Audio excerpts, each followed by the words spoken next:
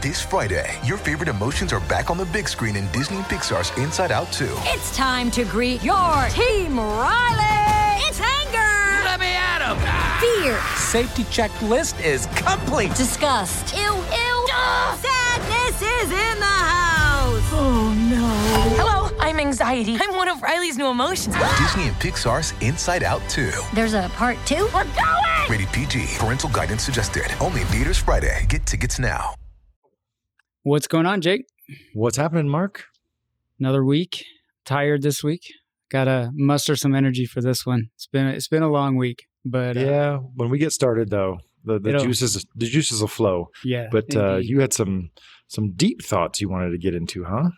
Well, no. I mean, I was thinking about some of the things that I might bug you on text or phone and pick your brain about. But sometimes those subjects or those topics are not long enough to necessarily warrant a whole reef therapy session. And I could totally be wrong about that because I know you and I could probably talk an hour about protein skimmers alone.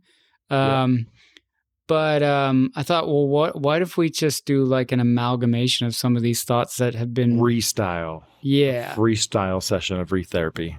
Yeah. And I know you got some too, probably. Or I'm here for it, but it sounds like you got some things to get off your chest. So why don't you take us off? All right. Well, first off, I guess quick tank update. I had a close call on my UV yesterday. I typically don't run a sterilizer, but I've been in fish acquisition mode with this new tank for the last year, and it's just nice to have that insurance policy while you're adding new fish. And I don't think I have ick in my tank because I'm pretty diligent about quarantine or buying quarantine fish, but you never know. Anyway, I did some tank maintenance. I did the whole, we talked in the last episode about how my refugium was a refuge for bubble algae because I had some leftover live rock down there. So I cleaned that out, right? And what does that say? Galleria Aquatica. Oh, I like their YouTube channel. And yeah, shout out to Cam and Anya. Yeah. Speaking of, they did an episode on installing a UV just today that I saw. Anyway, back to the topic. So I like running it when I'm trying to add new fish as an insurance policy. And so it's been on for about the last year, less than a year. But when in my Apex, I've got the maintenance button, right? So it's like a soft outlet or virtual outlet, and I activate that. And when that's activated, it turns all the crap off for me, which is kind of nice, right? So I've got a button inside my stand. I press it. Everything powers down. I can go do a water change. I can work on my sump. And then I, press the button and it all turns back on. But my CJ pump that feeds the UV, the impeller must have got binded up or something. And so the UV light was on, but there was no water flowing through it. And I didn't notice that for days. And then it was last night, I was moving some stuff around in my stand and I brushed against it and it was hot. I mean, it was burning hot, that plastic. Oh, no. So I was like, oh, crap. So that got me kind of thinking about maybe plumbing it into my return pump because not fully in line because I want to be able to, like a manifold, because I want to be able to control the flow through it. But when your return pump isn't running, right? Yeah, so I turned the pump on and I kind of held my breath because maybe something cracked or something on the inside, right? And all of a sudden water starts flowing through it again. But knock on wood, everything was okay. But yeah, that was my little scare. So got it all back together and tank looks good. So anyway, that was my small update. Any updates from your end? I got to pull up my list real quick. I know you want to get into some automatic filter rolls, so maybe this is a good way to kick it off. Sure. I love my Red Sea reef mat. Here's the crazy thing. It's not even working yet. You have to initialize it with the app and everything to get it to start turning on its own. I'm sure there's a reason for that. It'd be nice if it worked out of the box without the app, like your CCHA return pumps and other return pumps, they work just fine before you connect them to whatever. But even manually advancing the roll once or twice a day, I've used a ton of automatic filter rolls by now, and I've broken a few, and I've rebuilt a couple. And there's this thing that happens when the dirty spool starts to become full, like most of your roll is no longer on the new roll, it's on the empty roll. So that increases the diameter of the roll and increases the torque required. And some of the earlier models, man, those things like barely worked. They just, when they were really full, you could just hear it in the way the motor was operating, that it was kind of struggling to really advance more filtered material. And there's something about the Reef mat that just has that confidence. It's got that confidence. When you press the button, it's just like, this roll is coming through. And, there's a full review coming. Obviously, I'm not using it as intended yet because I'm manual advancing it. But there's something about it being really large and really robust and like really up to the task. It's weird to say that about an aquarium device because, skimmer is like alchemy and then lighting is subjective. And just that Reef mat is not in that category. It is confidently pulling that roll through. And because it uses a 200 micron mesh, it, catches most of the large stuff, fish poop and bits of algae or whatever. And as it clogs, it becomes a finer porosity filter. And, man, I think that's going to be the automatic filter roll to beat. And at $399, it is priced the same as the Clarisy. But when you see the features and the size and the ability, before you even consider any kind of wirelessly controllable and smart features, man, that is a great automatic filter roll. Yeah, I only recently have experience with one. So I don't have no way to compare, but the things I do like from reading about the unit is I like the little features too of like having a carbon immediate filter on the bottom. And it's just like little touches like that. They didn't have to do that. Yeah. They didn't have to add a media basket on the bottom, which is your cleanest water, right? So any media you put in there, whether it's biological or chemical, it's going to stay so clean. The pores of your activated carbon aren't going to be clogged by funk, and you're going to get more life out of it. And then if you think about it, like, it's also like a reasonable size. It's not like a few liters of media in a media reactor, which is considered small for like 100, 200 gallon tank. Man, I measure chemical media in handfuls, and there's probably like, you could probably put 4 or 5 handfuls of GFO or aluminum oxide or carbon in the bottom of that. So it's one of those things, they didn't have to include that, and it would still be an awesome device. And just the fact that it's there, it's like, boom, got your media reactor or your biological all in one. That was a very clever addition. Yeah, and it's got, it looks very robust if you don't want to hang it off the side. Like, it's got the feet to have a basically standalone, standing on its own type setup.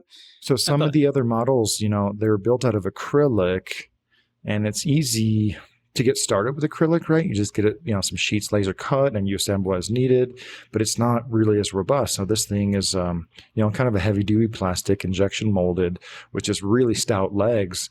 And I have one, and I'm already like dreaming about adding 2 or 3 more around the studio on tanks that don't have them yet, especially like the water box.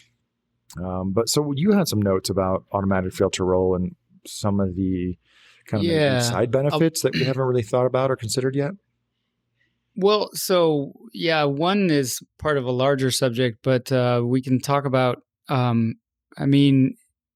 so my deep thoughts.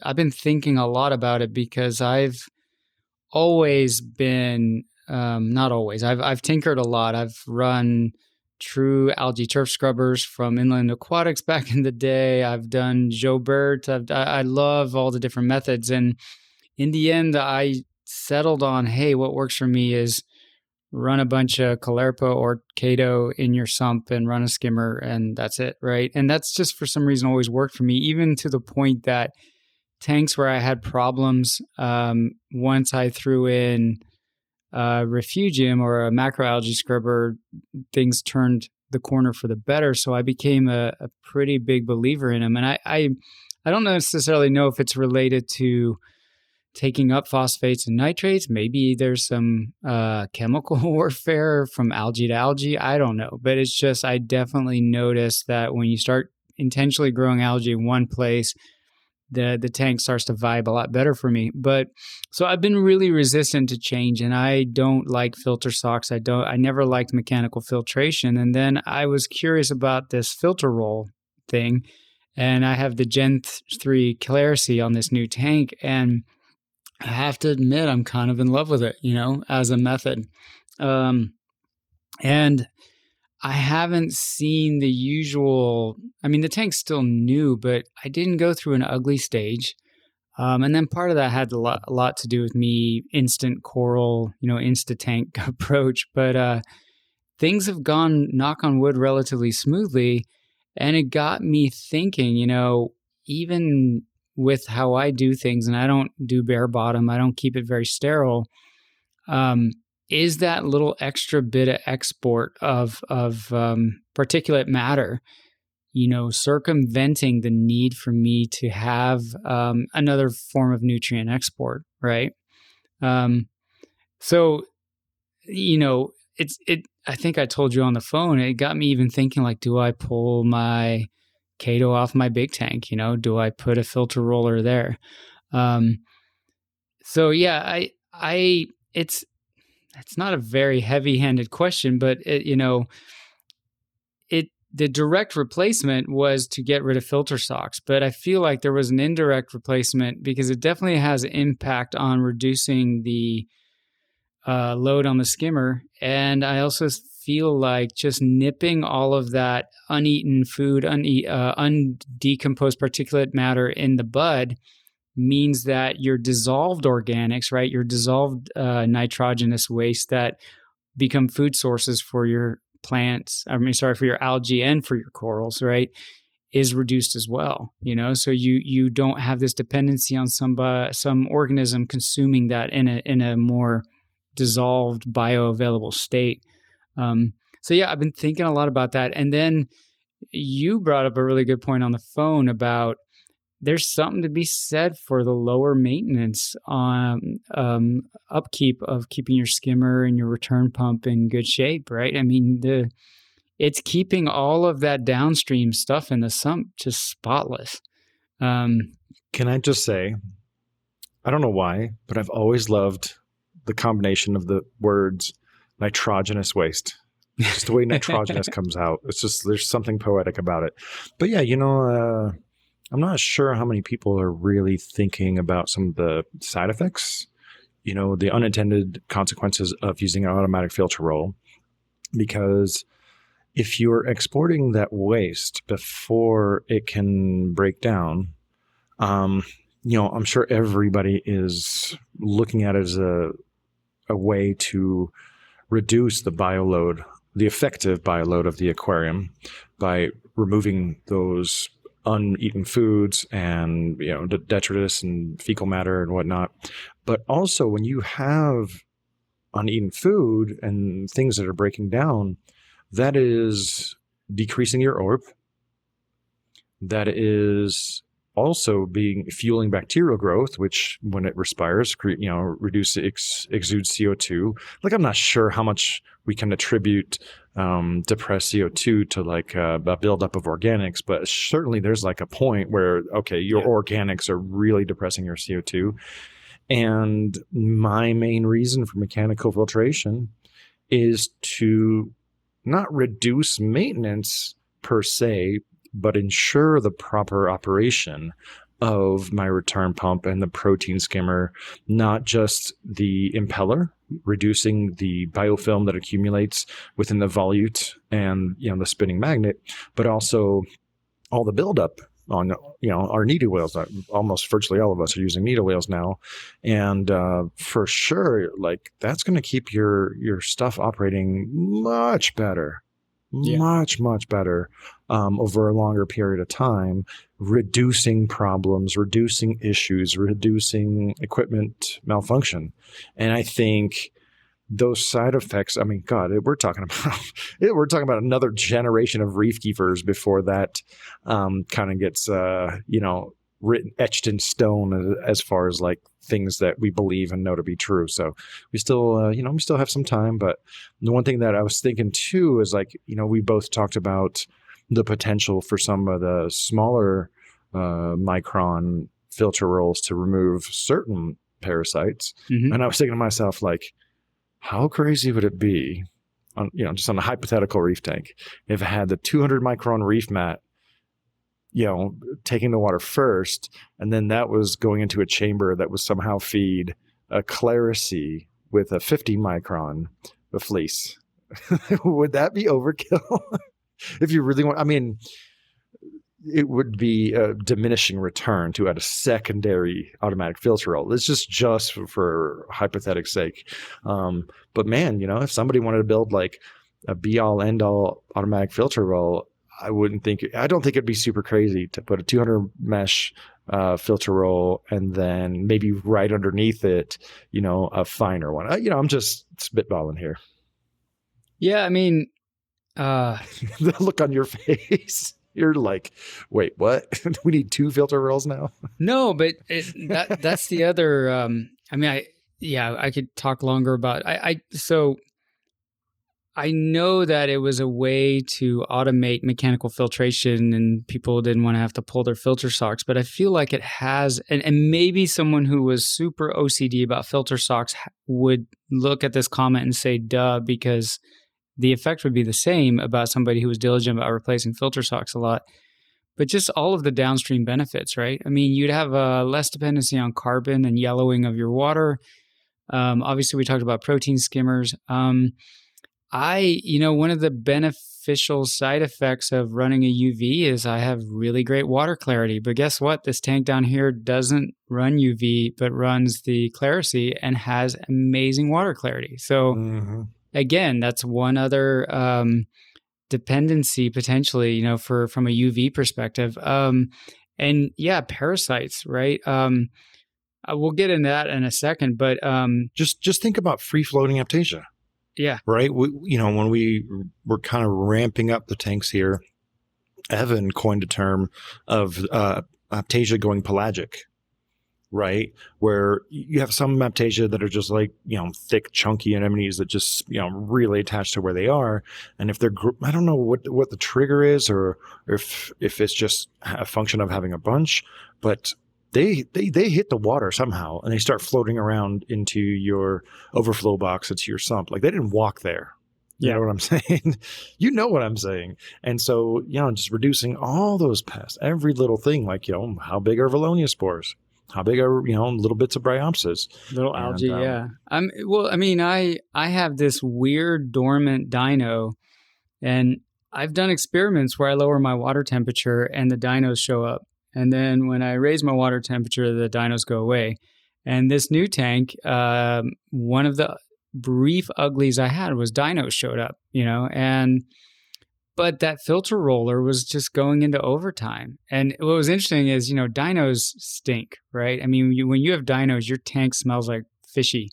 And that filter roller stunk. But I could hear it doing its little churn. And I don't know what the micron size of dinoflagellates is, but I always look at mechanical filtration. Like I'll take polyfill, which you can buy, quilt batting, and I'll throw that into a filter sometimes when I need to clear something up. If I, let's say you've added new sand, and you know this, even if there are things that could pass through that mechanical filtration while it's still clean, as that filter media gets clogged up with larger particulates, it starts to filter out smaller and smaller micron things. And so eventually you just have this crystal clear tank. The same could be said for these filter rollers, right? Like that 200 micron, is it 200 micron for the Red Sea? as it starts to catch particulate matter, it's going to filter smaller and smaller microns. The same about the Clarity. So I'm telling you, the filter roller was brown, and the only thing I could attribute to this brand new tank was dynos. And so you're just exporting these dynos when they go into free swimming mode at night, right? But every battle with pest is a small war of attrition, right? You're just hoping to take care of it faster than it can grow. So if the UV can help, if the Clarity can help, if lowering the temperature can help, I swear, man, people are not catching on to this temperature thing that you shared over a year ago. And I really think there's a connection between lower nutrients and lower temperature and this boom of dinoflagellates. I still need to have a direct conversation with Mike Sensky. I think I mentioned this before. He had a major account that had a big bloom of dinoflagellates, and he threw the kitchen sink at it. He lowered the temperature, he dosed iron, and I don't think the tank already had UV, so maybe he just wiped down the bulbs or added into UV. I'm not sure, but the temperature thing, man, I really think that's something people are going to figure out. And I don't know what other people's tanks are running at. My tanks are about 75 to 77 in the wintertime. In the summertime, I let them kind of naturally rise up to about 78 to 79. Even if they hit 80, it doesn't bother me none. But what are the temperatures that you have seen? Because you're kind of the vanguard of this temperature versus dinoflagellate discussion. So it wasn't my idea, right? It was a guy's YouTube that he accidentally misconfigured a heater in one tank. He had two tanks with dynos, and his nano, the heater, was misconfigured, and his tank temp shot up, and he couldn't figure out why his dynos were gone in the nano, but they were still existing as large tanks. So I don't have the person's name, but credit to him for having good observation and starting to try to figure out, okay, what's different.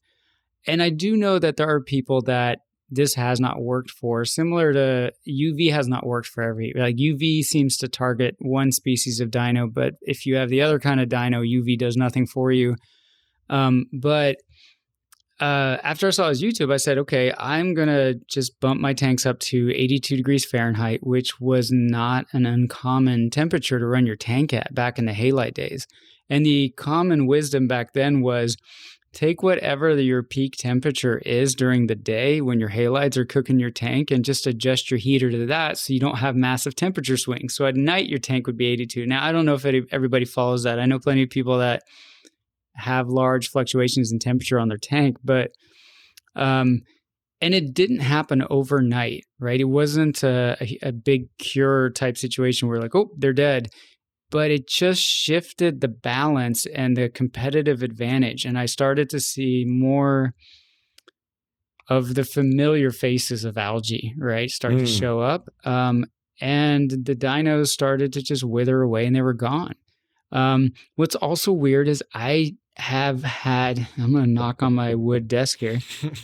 I don't get cyano anymore. So I keep my tanks now at 80.5, right? So it fluctuates between 80 and 81. I don't have cyano. I never get cyano, not even in my sump, right?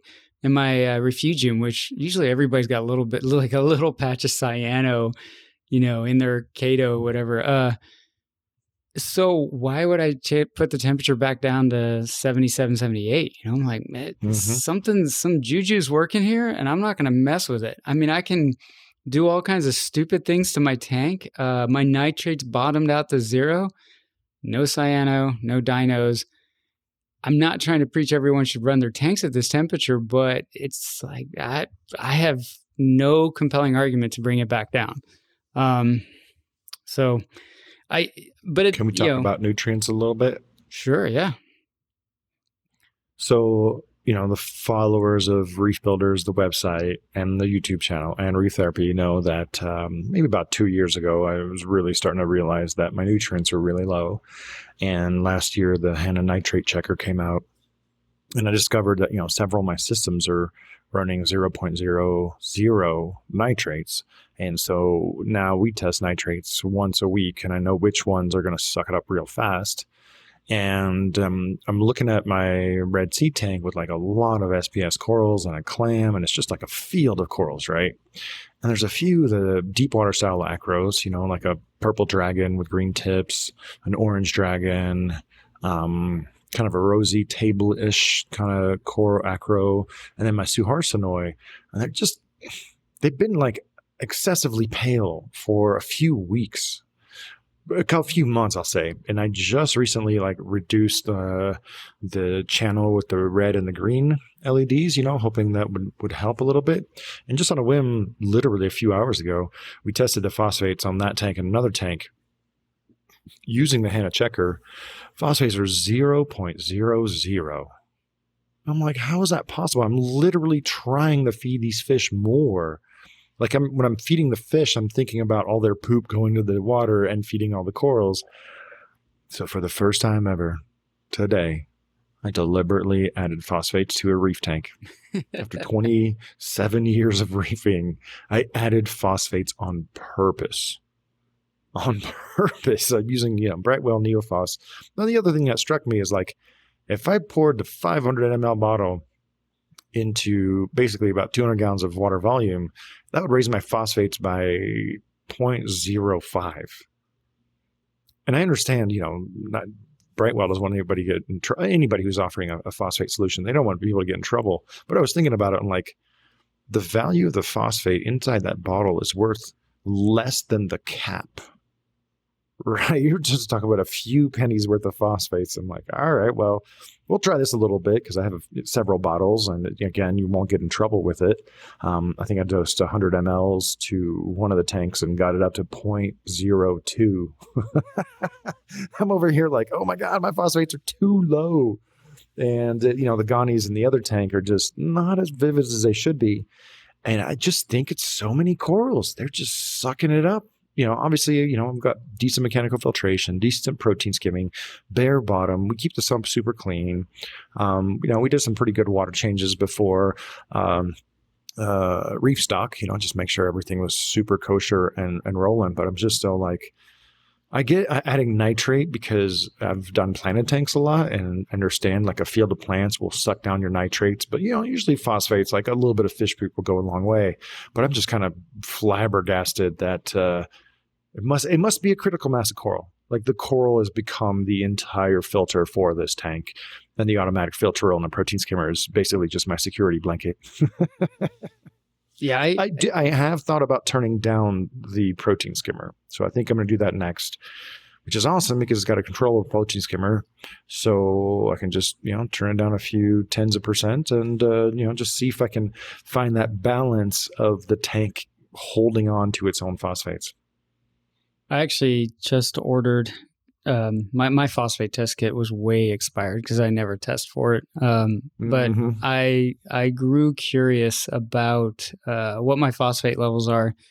I have a ton of coralline algae growing on the back glass, but it seems to be really slow on the uptake on the rocks. And I was just curious about, because a lot of people, when they start dosing kalkwasser, they say, okay, that was their cure to getting, massive coralline growth. And I always wonder, is it pH related or is it that kalkwasser binds phosphates and coralline algae does calcification, right? Like a coral and high phosphate levels could inhibit calcification.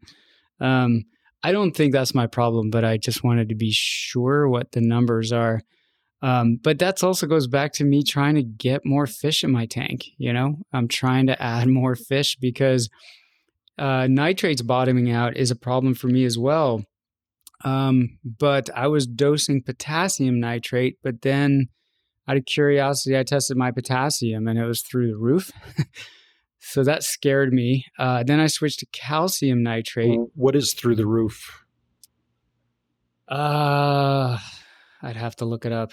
Because I think natural seawater levels 480 milligrams per liter. Yeah. My tanks consistently run about 450, 460. So I'm like, I'm within 5%, so I don't worry about it. And then I'm raising the nitrates, a few ppms. So, it's 1 ppm of potassium for every ppm of nitrate that I'm adding, so I'm not worried about the potassium nitrate. But what do you think was through the roof? I'm just curious. I was above 600. I didn't see any negative effects, but yeah. And I was really only dosing. I was only dosing about 1 ppm a day. Yeah. So then I switched to calcium nitrate, and I was dosing that, happy as a camper, thinking, well, it's calcium, right? But I did see in one of my smaller systems that my calcium got up above 500. Again, I didn't see any weird side effects, but it just got me thinking, man, it'd just be easier if I just add a crap ton more fish. Now, that's going to also skew your phosphate numbers, but, that's a bridge I'm willing to cross and figure out. So this, we could segue into 2 topics from here, but we'll circle back to, I liked our discussion about, filter rollers potentially having a positive impact on, fish parasites, right? Or potentially even Aiptasia, other types of pests. Let's just call them reef parasites. Yeah. And that was another coffee thinking moment for me of, are there certain things that unintentionally make tanks over time less hospitable to these parasites? And so those people have less problems with them, right? There's been a lot of debate about UV sterilizers, right? Because you plumb it into your sump. It's not going to kill every single parasite that's swimming around in your display tank, but I think most people who have used them long-term do see that eventually that parasitic load diminishes, right? And part of that could also be just gained immunity from your fish, your corals, and other microorganisms becoming great little predators for those parasites, right? But in my opinion, I've seen a good experience with sticking a UV on a tank. It's not going to cure a heavy infestation overnight. That fish that looks like it's on its last leg ain't going to be saved by a UV, but over the period of months, it does seem to have a positive effect. And, you've brought up bare bottom tanks before as being, less hospitable to fish parasites, potentially other pests as well, right? So I guess the open-ended question there is, coral biomass, right? Corals are going to eat microorganisms. UV sterilizer, having small micromechanical filtration in the shape of a filter roll. I'm not a fan of bare bottom, but, a coralline-coated bare bottom tank is probably not going to be the best place for, ick to, go for it. A lawn of zoanthids. Yeah. A lawn of encrusting Cyphastria, a lawn of any encrusting corals, or even green star polyp. That doesn't look bad. But one thing I'll say about UV, and this is kind of a permanent opinion of mine, I have never seen a reef tank or any tank that suffered from having a UV.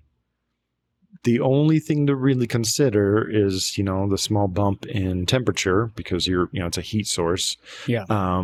So I've never seen anyone get in trouble with the UV. It's not the same thing as overcomplicating your reef tank with lots of controllers and switches and doodads. There's virtually no harm in having a UV. On paper, yes, it's going to reduce your biodiversity of things in the tank. But if you look at any tank that's had a UV, they're not hurting, right? Life finds a way in the immortal words of Jeff Goldblum. Life finds a way. But then again, once in a while, you see tanks where you're like, all right, this tank's a little scuzzy. The water's got a certain soupiness to it, and there's just a little bit too much biology going on. I think we romanticize biodiversity and all the things that can grow as something that we want in our aquariums, but you got to understand, man, in the ocean, it's a non-stop battle of every creature against every other creature to survive, right? So perhaps, the UV is filling in a role of just tamping down some of that biology in the beginning or in the end to just help it more gradually adjust. Like you were saying, over a long period of time, but the corals might be eating some of these parasites, and I don't think a coral really cares if a microorganism is alive or freshly cooked from UV. The only thing about UV is just make sure to do your due diligence. Make sure you have a proper flow rate through there. You can't have it ripping. You need to replace your lamps once in a while. Every 8 to 12 months, depending on your brand, and you got to clean off that quartz sleeve. Yeah. You can't just like any other device, you can't just set it and forget it forever. Like there's a tiny bit of maintenance, and with a UV sterilizer, I mean, you're just talking about, kicking the tires about once a year or every 2 years. It's not asking too much.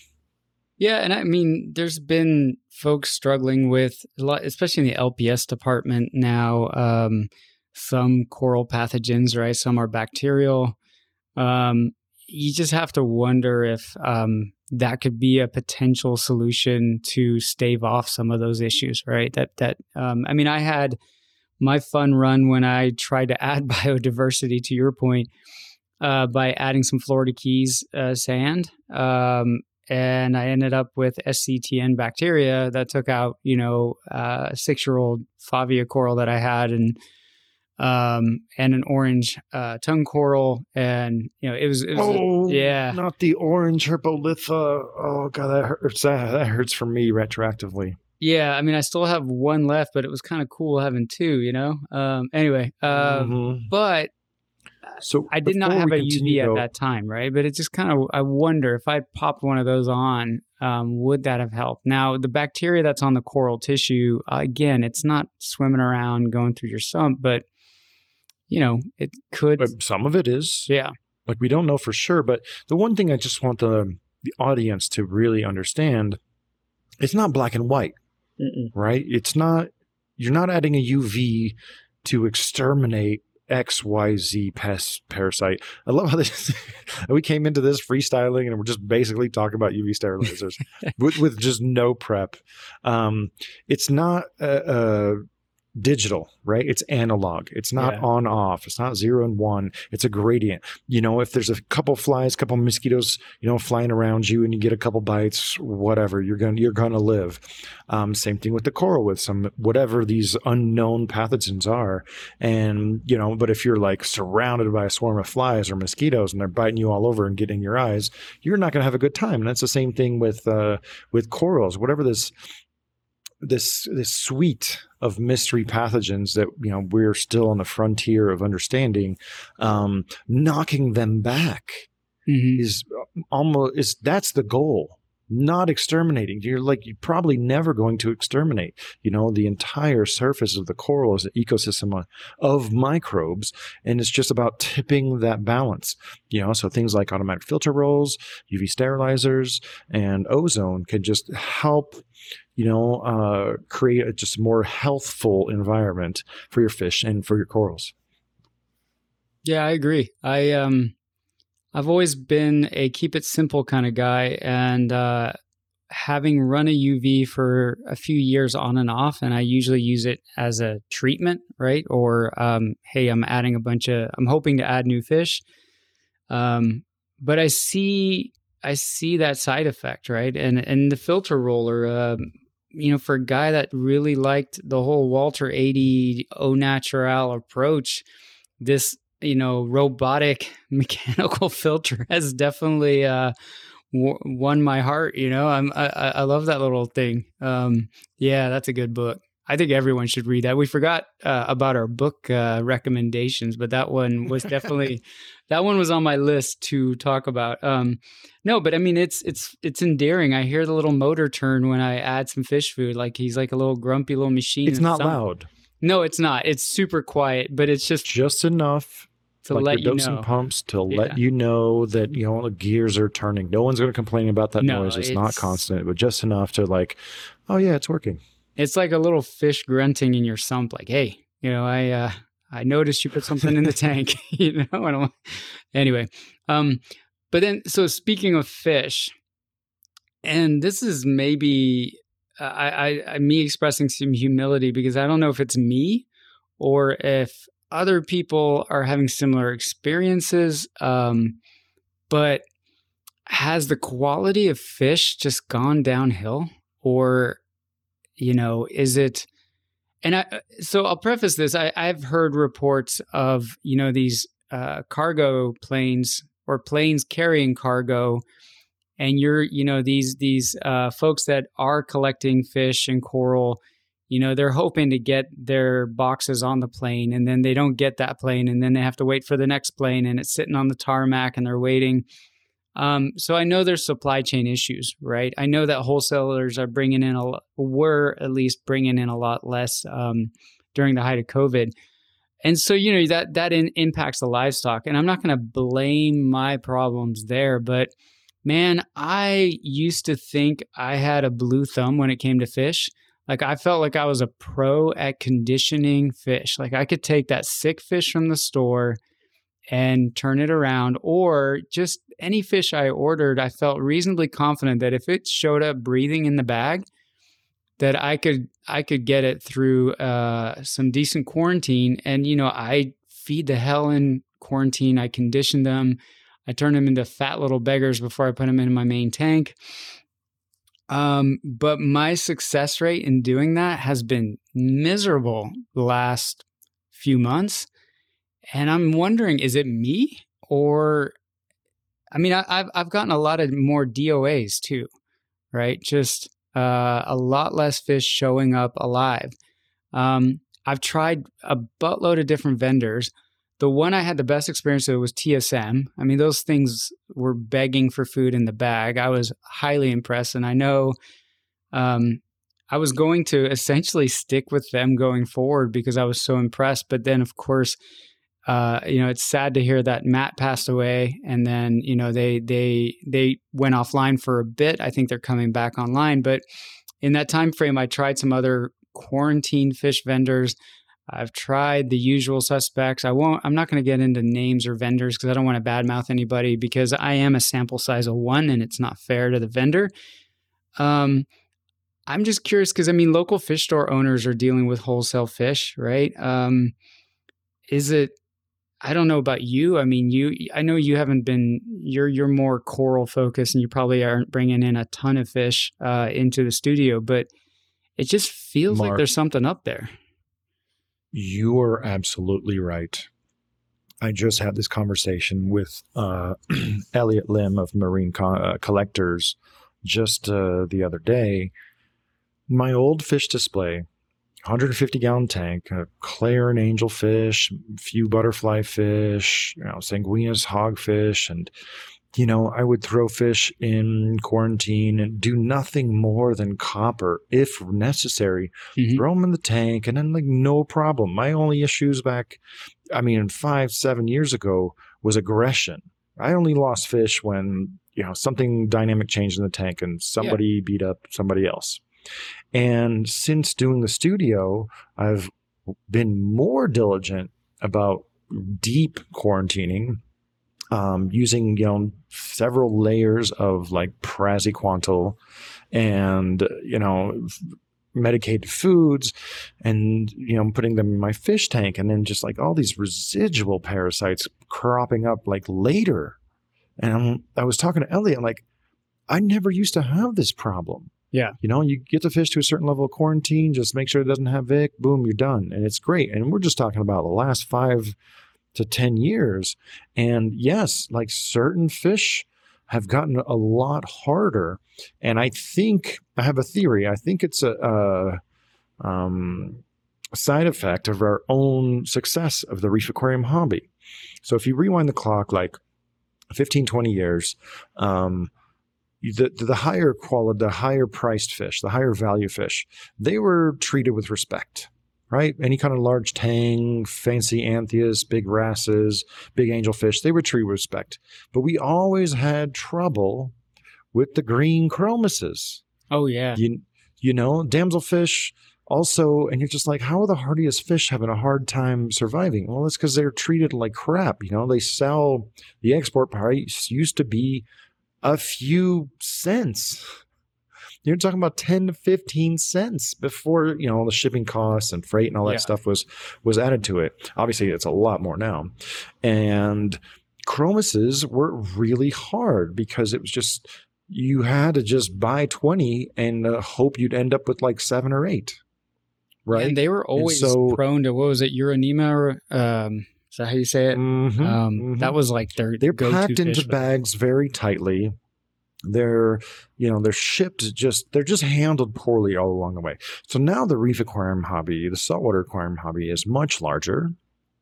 There's a lot more fish being caught, a lot more dealers, and people. So also back in the day, we got to say back in the day a few times per episode. I remember wholesalers like really taking pride in their systems. They would shut them down. They had so many systems, right? There was always a few systems that were fallow. They would shut them down, bleach them, and then start them over because they could handle the capacity with a couple systems down. And I really believe, this is my personal theory, that in addition to just all the collectors, exporters, importers, and retailers trying to satisfy the demand and quality going down with increasing quantity, I think there's a lot more exotic pests that are brewing at each one of these collection points or handling points. Yeah. So there's just a lot more stress on the fish. They're not being treated nearly as much as precious as we used to in the past. And I'm just talking about the supply chain, right? And as a secondary effect, because everybody's just trying to keep up with the demand, those systems are not getting bleached and reset like they used to. Sure, they have copper. Sure, they hit them with Prazi and formalin. I mean, I used to be the one. I don't even know if you can get formalin. I know formalin was like the go-to for just knocking back everything. But a lot of regulations, I think, have made that a lot harder to get your hands on. So it's a oddball knock-on effect. But yeah, I was, me and Ellie were both saying same thing you said is. We used to think we knew how to handle fish. We used to think that, oh yeah, no problem. That fish shows up even in 10, 15% alive. It's going to live forever. I'm going to turn that thing into just a greedy little pig and condition it to like crazy and add it to my tank and just never think about it. And now I'm looking less in my reef tanks, but more in my fish tank. I'm looking at hitting that thing with Prazi powder twice a year. Just prophylactically, because there's just things that creep up. And if I don't, I feel like certain fish, like the small pygmy angelfish, they'll get like the gill flukes. And I'm like, all right, well, I keep hitting this with Prazi power. The gill flukes keep coming back and I'm not adding new fish. And it's frustrating. It's discouraging. Yeah. But but just to kind of like circle back to what you were saying, I don't have any of these parasite issues in my reef tanks.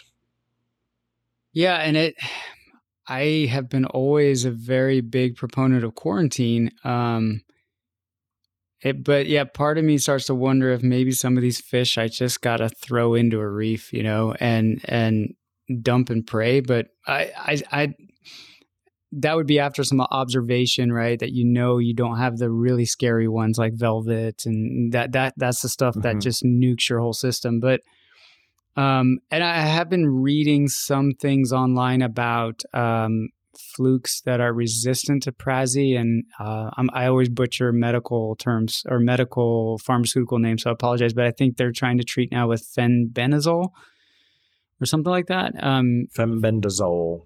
Thank you. There's all these azoles. There's all these different metronidazole treatments, and I just But Metro is a really old one. Yeah, no, it's another Zol, right? Yeah, I don't know. I have my quarantine tank. It's got the most mature nitrifying system ever. I usually keep a token fish in there to keep everything running smoothly.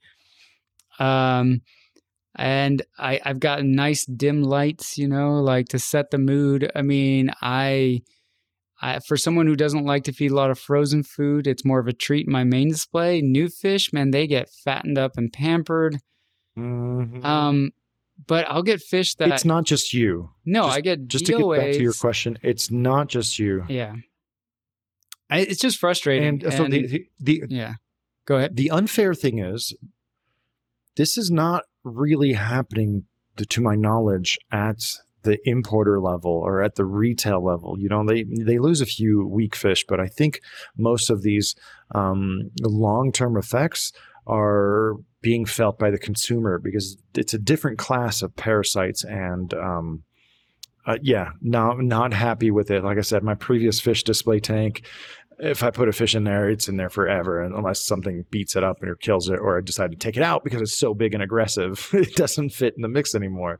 And now I'm just like so gun shy. I called Elliot. I was like, dude, can you make me a couple annularis angelfish? Because that's how we started the conversation. I was like, I don't really feel comfortable doing the thorough quarantine. Like I still kind of do, but I want someone who's more of a fish guy, who's just really tuned into that. Like I love my fish and I know what to do, but I'm more tuned into my corals and what to do with them. And right now, bringing in more fish while creating all this content and building a couple more tanks, I'm like, I don't have the bandwidth. I was like, Elliot, can you make me a couple of nice annularis angelfish, please? And I didn't want to mention names, but I have not ordered from him. So all the bad experiences, none of that could be attributed to him, because I did mention, some quarantine fish vendors, but I've never ordered from him, so maybe I should give him a try. But I mean, I'm 0 for 3 on mystery wrasses. I got one from my local fish store. What? And they're always... that stinks. They're eating, they're happy, they're cruising in my tank, right? They passed the quarantine gauntlet. They're rocking the local fish store one, and then they, at first, and they're not jumping, right? They're, because I know when a fish dies in my tank because the algae on my glass, how much algae produces on microalgae shows up on your glass, and all of a sudden you see a ton of microalgae in your glass, and you're like, let me do a fish count, and then you're like, oh yeah, there's one decomposing somewhere, fertilizer. So then I ordered a quarantine one. I've tried it all, right? And then I did one where I'm like, F it, I'm going to quarantine one myself, right? I'm going to get one that's just direct from a wholesaler, or not from a wholesaler, but if you order from, like, say, Live Aquarium, it's not the Diver's Den, it's coming out of California. It's probably as fresh as you're going to get. And I can always get them through quarantine, and they're fat and they're eating and they're little beggars, and then they just slowly just disappear. And to the point that I wondered, do I have a predator in my tank? But yeah, I mean, maybe you got a bobbit worm with that Florida rock, and it's just hiding in your rock or your sand and just scooping up. It's got a taste for Parachilinus ocellatus. That's and I mean, so that's a bad example, I guess, because the quarantine, I just yes, today I scooped up a dead leopard wrasse out of my quarantine tank, and the thing never showed a sign of disease, but it had a sunken belly, right? It went through Prazi, never ate, and just wasted away and died. And I know leopard wrasses are hard, but I had a pajama cardinal in there, died 24 hours after it arrived, freaking pajama cardinal. I think there might be something there, and this is a good time to address our listeners on the YouTube channel. If you are experiencing some of these mysterious fish deaths after doing everything right, buying from a quality source, putting it through quarantine, conditioning it to a point where it's just a great fish, and then you put it in your display, and then, weeks or months later, it mysteriously dies, that is not normal, right? If you're a newer aquarist, you should know that. And this is one of those cases where it's like, all right, well, hopefully I'll start captive breeding mystery wrasses one of these days. And I know somebody out there is going to argue that quarantine kills more fish, and there's the anti-quarantine crowd. And I hear you, but I've been quarantining fish for a long time, and this is a net new difference, right? This is a change. I mean, I don't treat heavily. I don't nuke the fish. I also feed a ton of frozen food. I gut load brine shrimp with all kinds of goodies and feed them that. I try to keep the, probiotics of the fish, the internal gut flora. I try to target that. I mean, I've even messed with beta glucan, you know, like I've done it all. And I found something that works for me. And like I said, I felt confident in my quarantine skills. So yes, a crappy quarantine does kill a lot of fish, but that's not the issue here. You know, that's not what we're talking about. No. Well, let us know below if you've had some similar challenges, you know, going through the motions of doing everything right. And maybe we can talk about a more uplifting topic now. Yeah. Well, those were, so here's a really short 5-minute. And I know, I mean, you've got probably a different approach to this because you're not a guy at home with a reef tank. You've got a studio with a bazillion tanks, but, you know, disaster preparedness, I see a lot of wisdom out there about, it's usually the same article with the same bullet points or the same YouTube video. And it's like, do this, do this, do this, do this. And, you know, if you can't afford a generator, get a inverter for your car, get a battery, blah, blah, blah. And two things that I think when I witnessed what happened in Texas, and that got me thinking, because we get ice storms here in Georgia. One is, yes, generators are good, but they make portable dual fuel generators that take propane, the same tanks of propane you put on your barbecue. And the reason I feel like people should talk about that is because our crowd never uses a generator, right? It sits in your garage. You use it for a disaster, and then it sits back in your garage. And in my opinion, a gasoline generator sucks for that application. Storing gasoline and not having it go bad is a pain in the butt, right? Keeping a gasoline-powered engine clean and operational is a pain in the butt. But I was just going to throw out there, they make portable generators now that cost as much as a gasoline generator. It runs on propane, and you can store a tank of barbecue-style grill propane for years in your, you know, there's nothing you need to do to it. And then the other thing, just random thought, and I brought this up in the past, but if you lose power in winter, your heater will not keep your tank warm enough if the ambient air temperature inside your house gets too cold, right? Heaters are really designed to raise it maybe 10 degrees. I don't know. That's asking a lot. Yeah.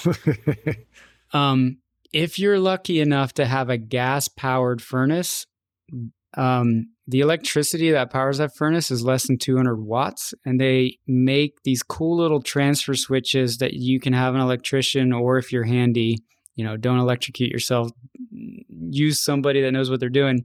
But it's essentially a transfer switch just for your furnace that allows you to plug an extension cord into it and run it off of an extension cord, which you can plug into a portable generator. And now your wife and your kids are happy as well because they're not freezing to death staring at your fish. And, you know, it's much easier if you can keep your house warm to keep your fish warm. So, well, on a similar note, if it's cold, wrap your tank in a blanket. Yeah. Cover the tank with styrofoam. Don't just run it like normal. Obviously, you know, skip the lights. Maybe, I mean, skimmer's probably not that much. But yeah, like think about these other things that we do to stay warm when we're cold.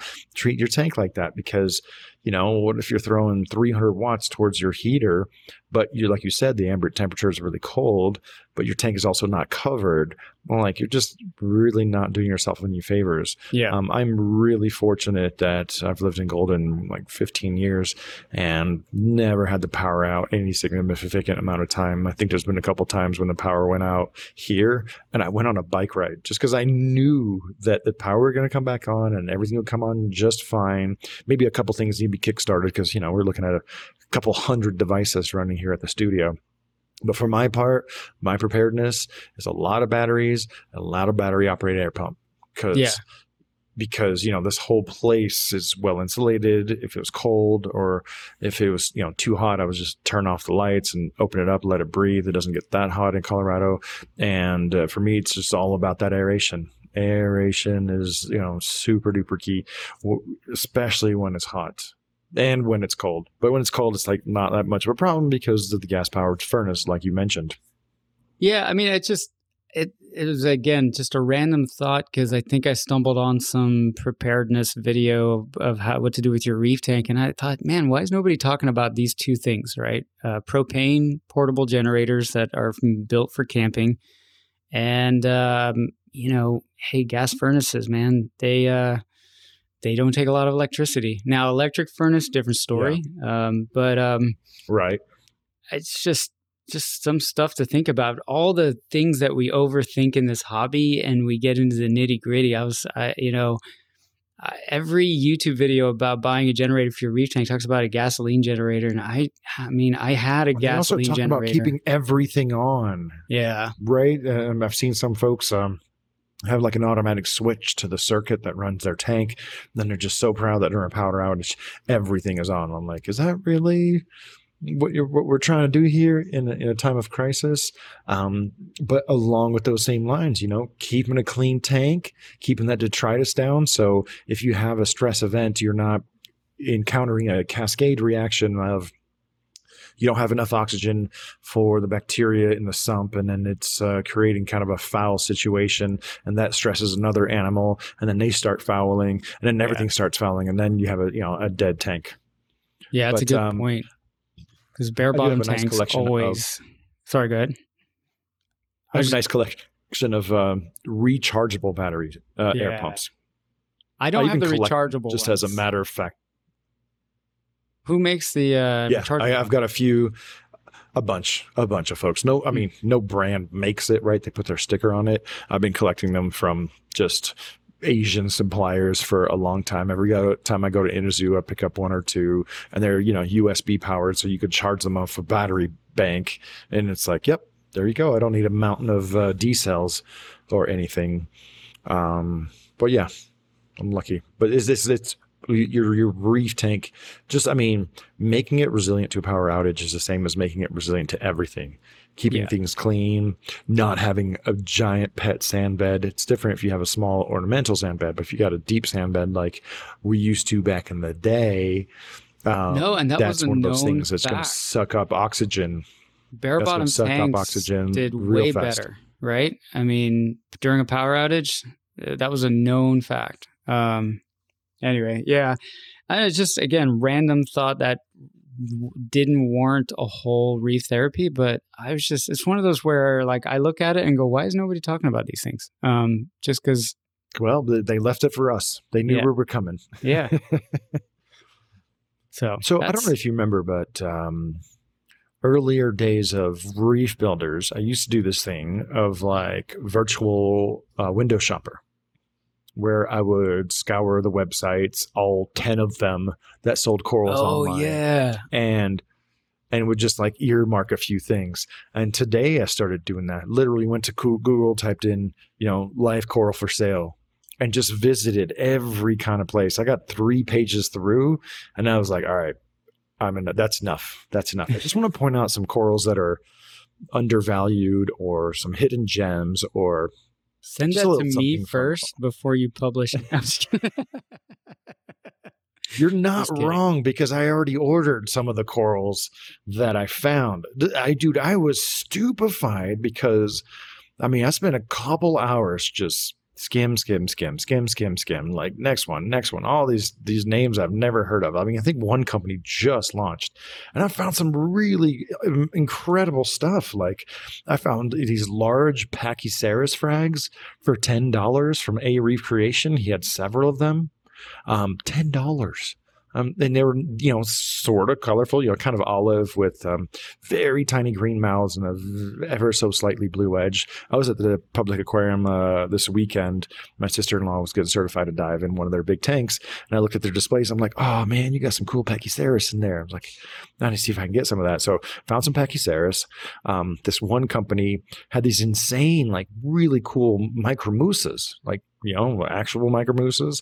One of them was like speckly green. They called it the Lizard King. Another one was kind of UFO style, but it had like 50, 60 polyps. It was $100. The green one with 3 mouths was $10. They had another one that was a little bit bigger. It was $20. You know, I was like, I just typed in Micromouses and just ordered all of them. I'm like, these are all very cool and underpriced. Let's see. I found another Marulina labeled as a Platygyra. You know, nice kind of rich brown coloration, you know, a hint of pink with green in the valleys. It was like $20, $30. Like, we're talking about legitimately rare corals in the hobby now. You know, they're not, they're actually rare. What, you know, I think another one that was super surprising is I found a frag of Leptoria. They just called it Alien Maze. You know, I've been looking for 3 years for a good Leptoria. I've got a colony about 6 months ago in Dallas, but finding this frag, I'm like, man, I need Leptoria in some of the other tanks. And it was like $20. But the biggest score, which I haven't ordered yet, was I found this pink and green Caucionaria. Do you remember Caucionaria? Vaguely, loosely. It's kind of like a love child of Samicora and Leptastria. And you know, if you look at pictures of like diving specimens, you're like, well, whatever. But this, and I remember there was this pink one that used to come in, you know, periodically, probably mostly from Fiji. But the ones that they were selling was pink with like green polyps. And the thing that pissed me off was not that they didn't know it was Caucionaria, is that it looked a lot more like a Leptostrea than a Samicora, and they had listed as a Samicora. I'm like, dude, in what planet does that look like a Samicora? And I know right now the listeners with no visual aids are like, all right, that's too many coral names to throw out there. And but once again, those Caucionaria frags, there was 3 of them. They were $39.99 and marked down to $20. They're not shipping for a while, so I haven't ordered them yet. But you know what? I'm going to order all 3 of them. I'm going to put them in 3 different tanks, and I'm like, pink and green Caucionaria, legitimately rare. Yeah, I think those were the biggest scores from there. But yeah, I'll let you get a look at the list first. But it was just, you know, just highlighting something from everyone. You know who I didn't list? It was freaking Extreme Corals, dude. Like, and you know, they're not the worst, but going to like, let's say it was about 30 or 40 vendors I went to, and I didn't find a good coral to share from each one of them. But the quality of the coral images were all over the map. Like, some people are totally given up and using like really orange filters, and like, you know, a torch coral that should be like a really rich yellow bordering on maybe a hint of orange was like almost pink. Almost solid pink. And you're like, dude, that is not what that coral looks like at all. And another place, they were just like super dark. I'm like, would you buy corals from these pictures? And it was kind of interesting. Just, you know, visited, like I said, 30 coral vendors. 20 of them I'd never visited before. I just typed in Google live coral for sale. Go straight to the WYSIWYG, because like I want to see what has actually been sold. Just go straight to the WYSIWYG. And it was an interesting tour, I'll say, because I wasn't looking for anything specific. I was just kind of looking for stuff that was maybe unrecognized or just undervalued, or actually a really neat coral. Like there was this one Solomon Island Millie, unique corals, nice orange with red polyps. It was, you know, $200, but it looked the part. You know what I mean? But if you scan a bunch of this stuff, like, oh my goodness, there were some deals to be had out there. And if you're looking for corals and looking for neat corals, or looking for deals, man, you got to cast a really wide net. That's where the reef shows really come in, because one guy grows the hell out of, let's just say, Cyphastria, and you know, for him they're breeding like rabbits, and so he's selling them off. Basically, that's the price. And you know, another person is struggling to grow, you know, this or that coral, and they, you know, they'll price it really high. And so definitely, super pro tip when it comes to buying coral is do some random searches. Just do some random searches. I do want to give a little shout out to Lucky Corals. I've kept an eye on their website for about the last year, since I got a really nice rainbow pizza from them, which is looking better than it ever has, by the way. I don't know the name of the guy behind it, but he's got an eye for coral. Yeah. He really has an eye for coral, and I'll be looking through there and it'd be like just, nice branching bubble, nice Estrella musas with some cool colors, unique cinerinas. It's not just an avalanche of acanthophilias and crazy price trackies, and so props to Lucky Corals for just having a little bit more of a curation on the corals that they keep. I'd love to see your bookmarks, because when I do stumble upon, a little boutique coral vendor that had something interesting or cool, I add it to my little bookmarks folder. And usually one night a week, I'm bored sitting on the couch, family's watching a movie I'm not into, and I'll just start clicking all the different vendors and seeing what kind of stuff they have. But I imagine your list is like 10 to 100 times longer than mine. But to your point, I've stumbled on people like that or vendors like that because I have Googled for a coral name, right? And then I find some random website that's selling it. Or it could even be out of stock, but then I'm like, oh, let me see what else they got. My annoyance is I'll find stuff that I'm specifically looking for, let's say 5 different things, and won't find them all on one site. So it's 5 different vendors, and it's not enough to qualify for free shipping because you're only buying that one coral. And so then you're like, man, I just spent how much in shipping across 5 vendors, to get the 5 things I wanted. If you want the same thing that everybody else wants, it's basic economics, supply and demand. You know what would be super cool to talk about? The plummeting price of tenuous acros and torches, right? Used to be you couldn't look at a tenuous frag for less than a few $100s. I might have mentioned this when I was at TSA, and I got 3 colonies of rainbow potential tenuous, and they were $150 to $250 for colonies. Reasonable size, multiple branches, and you could see the potential. They weren't totally browned out, and you're seeing that now with the torches, right? They've been really cranking the farm factory in Indonesia and harvesting just all these different colors. Okay, yes, if you want the New York Knicks or something that has Holy Grail in the name, you're still paying through the nose. But in my random search, I found a guy who was selling cristatas with like a little bit of yellow orange to the tentacle, and they were like $250 for coralite. I'm like, dude, that is not a torch coral. And had them labeled as a torch coral. And I'm like, you could probably, if I pass laws relating to reef aquariums, like half of those people will go to jail just for straight lying. But these, totally barely colored I call them micro torches, Fimbriophilia cristata. But if you look around, like you can find some really good deals on Dragon Souls, on Indo Golds. I haven't seen too many Aussie Golds lately. I haven't seen too many Aussie corals around much either. But yeah, the price of torches is coming down slowly because, they're LPS, so they take a little bit longer to catch up.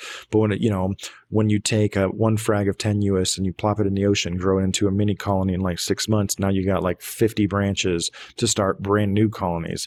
Yeah, it's a matter of time before we're all buying tenuous colonies, and I'm here for it. I am here for it because tenuous is a tough acro. It's got great polyps, huge diversity. I'm just not paying stupid money for those frags. That's another thing I saw going through all these different vendors. I didn't really see too many tenuous colonies yet. But the tenuous were just like crazy price per branch. There was some goofy made up names over and over and over again. And then on the same page, there'd be like a fully encrusted mini colony of, just kind of smooth skin, kind of granulosa with a little bit of potential. And the frags were like $40. Like, why would I spend $300 on this tiny little thing that's going to stress me out when I could buy 2 or 3 of these other corals and hope that, 2 of them really, really thrive. So we're starting to see, the suppliers catching up with the massive demand for the torches and the tenuous. And I'm really excited about it because, one, I know I'm going to keep pushing the needle for deep water acros. I don't care if the frags start costing crazy money, because at the end of the day, or at the end of 5 or 10 years, we're going to have this huge variety of smooth skinned acros. And I really hope that's the next trend. I really should show off more of mine to help that along. But I keep talking about a reef therapy every chance I get. And I'm hoping that once the tenuous and torch craze dies out, that, something else rises in its place, so we can just see this huge variety and this huge diversity of some other group of coral. I'm excited about it. Well, and I'm a hypocrite because I'm wearing an acro t-shirt, but haven't really been. I mean, I keep a couple of acros, but I just haven't been. Oh, I must have an SPS dominant tank. It's just but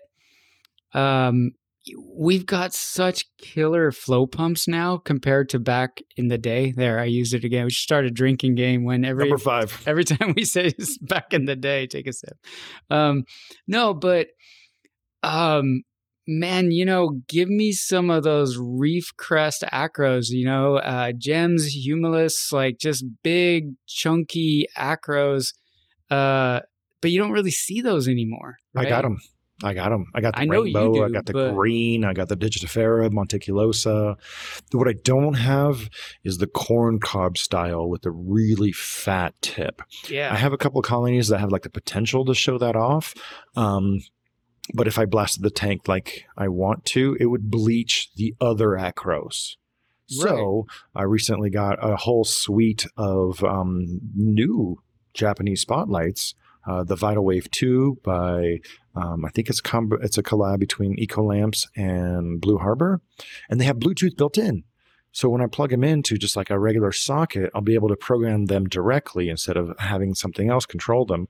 But there's one that is really heavy on the 400 nanometer, 420 nanometer, and a touch of 450 to really bring out the blues. Oh my God, IG Myron, he started, I don't know if it's still going, on 1.023 World, but I've always kind of considered him like the Japanese Jake Adams, really like diving deep into spectrum. He's been involved with the design of a lot of these Ecolamps lights, and he's just such a nerd. And I sent him some pictures of some of my blue acros, and he was giving me a little slack. He's all like, oh, that is blue chromoprotein, but if you add more 400, 420 nanometer with this light, you'll get more blue fluorescent protein. And I'm like, okay. they're blue as blue can be, but he was basically just throwing a little shade on the Radeon G4 for not having enough 400 to 430 near UV light to bring out the blue fluorescent protein. And I know that I have both, but it got me thinking like, all right, challenge accepted. I'm going to take one of those Vital Wave 2s with just that and just plop it right over one of my Humulus acros, which is like right under the outflow of the closed loop pump with the Clover nozzle, just crazy flow. Let me just say, man, we really cleaned up the tanks leading up to reef stock, and I'm dialing in my nitrate dosing on the main system more and adding a certain thing of trace, and I got AquaPower dosing. Oh my God, my corals have just never looked better right now. Yeah, the only corals that picture. Yeah, so nice. I feel a little bit bad because your frag of Hoaxamai is not in that tank. It's another kind of, I call it the highlight tank. With the acro system, I call the very highlight tank. And so it looks good, but it's nothing like what the Hoaxamai is doing in the main acro system, just exploding in tips. And I don't know, it's kind of turned a corner in that system where just really tuning things up just right. Meanwhile, my Red Sea tank is too clean, and I've been pounding it with food, and all of a sudden I'm hitting it with nitrates because my Suharsenoi and my Carduus and a few of the dragons, they're a little too pale for the light and the corals around them. All the Montes are fine, the highlight acros are fine, but the deep waters are just like, they're missing something. They just need a little extra oomph. So, but yeah, most of the corals are just doing so freaking good, man. I'm trying to. It's actually time consuming to sit down and enjoy them all. If that makes sense. I think that's probably this is more of a aha moment, but I got tired of SPS for a while there. I mean, it was, I don't know, they were cool, but I got over it for a bit. But I wonder if part of that is just my interaction with the reef keeping world is everything online, right? Mostly. And to your point, the SPS zone kind of went into a niche, right? Especially with tenuous and those kind of corals.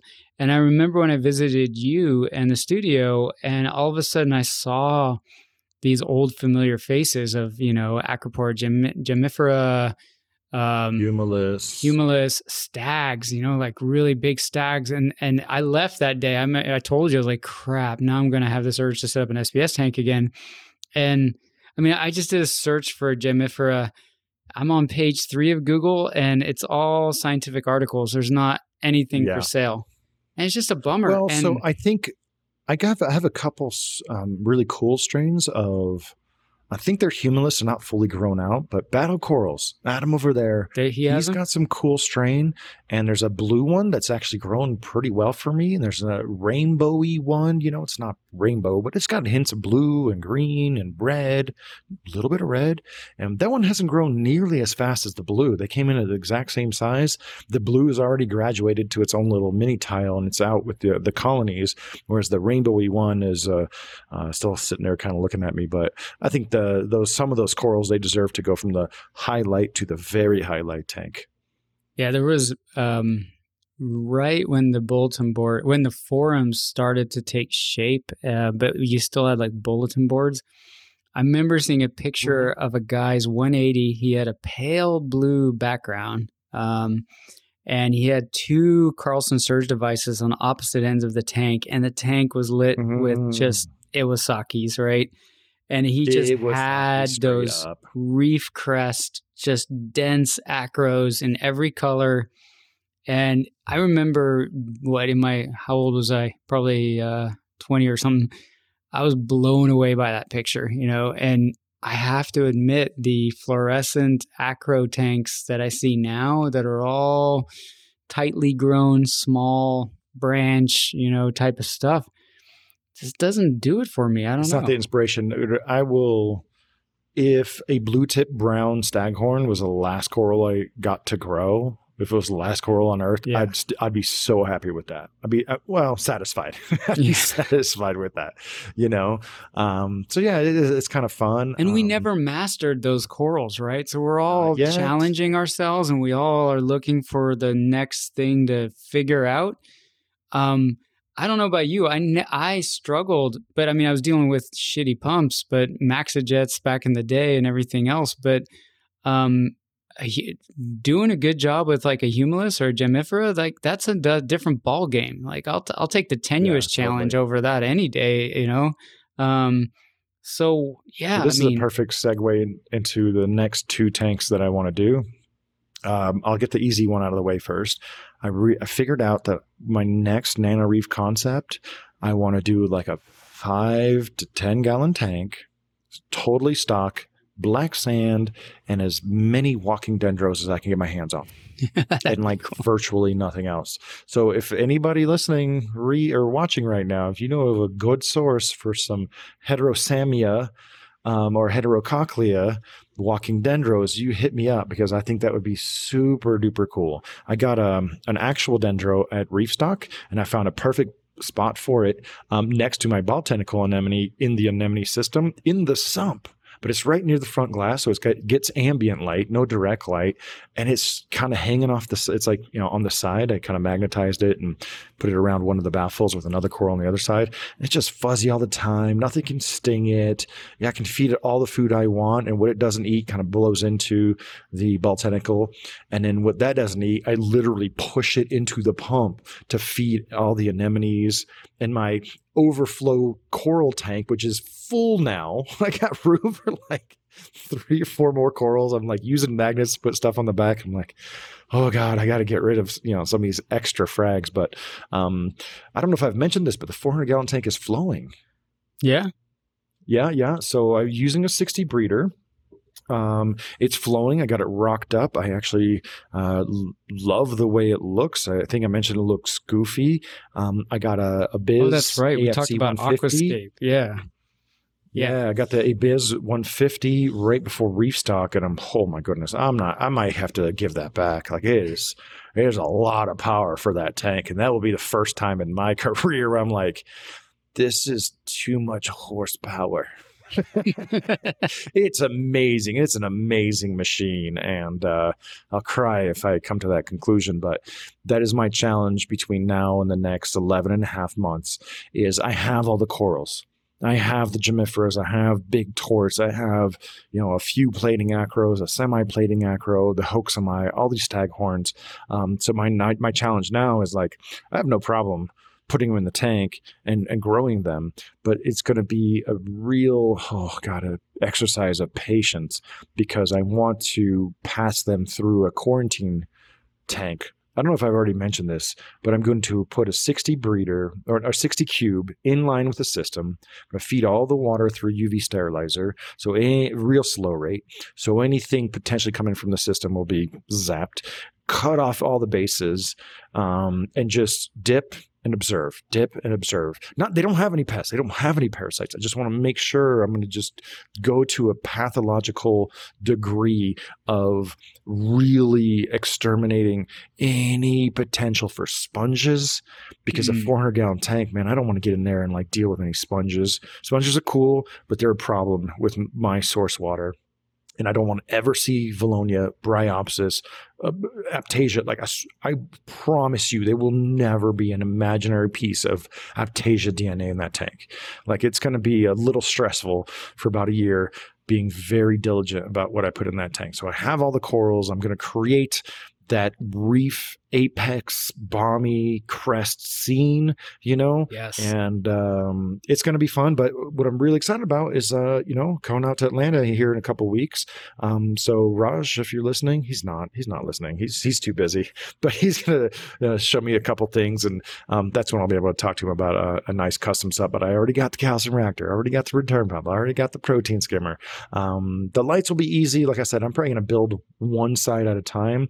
So it's an 8-foot tank. It's got 2 braces. So I'll build the 2.5 feet with the staghorns first, and then the other 2.5 feet in the middle with the tables and stuff, and then all the digitate and corymbos corals on the left side last. So yeah, hopefully I can create that inspiration for really growing the corals to the size where you can really appreciate more than just the color and the branch, but the overall colony shape. That's going to be my masterpiece, actually. It's maybe my masterpiece for a while, besides the entire studio. But yeah, hopefully that'll be fun. That sounds good, man.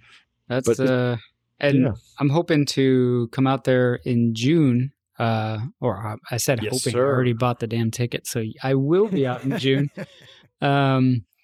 But yeah, so I'd love to see where you're at with that. It'd be kind of fun. I'm sure it'll still be a work in progress. So I'll see you in a couple of weeks, and then you'll see me in a couple months, and then maybe you'll go to MACNA in Wisconsin. Maybe. Is that in the cards? And then you'll come out for Reef Stock in February. So yeah, you won't be no stranger. We got to do some fun live recordings.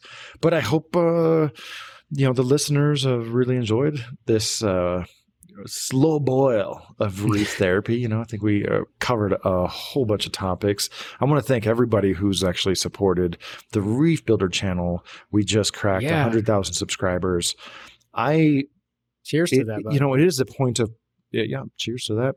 It is a point of pride, but that was never my goal. My goal was always to create good, fun, engaging content, the likes of which I would enjoy consuming. And that's exactly the goal of Mark and I. It's just sharing some ideas, broadening the conversation, and really giving you guys some meat and some bones to chew on as you're working or playing or thinking about your reef tank. And well, thank everybody for supporting the Reef Therapy side of our content media stream. So if you're listening to this on your favorite podcast podcatcher, make sure to like and review us, rate us. I think that's how we do it. And then on YouTube, let us know what you guys think of this session. Definitely want to know how people are doing with the fish. If anybody knows where some oddball corals are, some walking dendros, hit us up in the comments. And I think that's going to do it for this week. Yeah, I think we, I don't know how long we went on this one. We probably went away. I was worried this would be short because I felt like the bullet points that I thought were worth discussing were all relatively short, and here we go again, right? So yeah, no, we can freestyle like no other. But thanks a lot for another great session of Reef Therapy, Mark, and I'll see you next week, and then in 2 weeks we'll sit down and talk about your tank. Sounds good, man. I'm looking forward to hosting you. So, all right, be good. Later, everyone.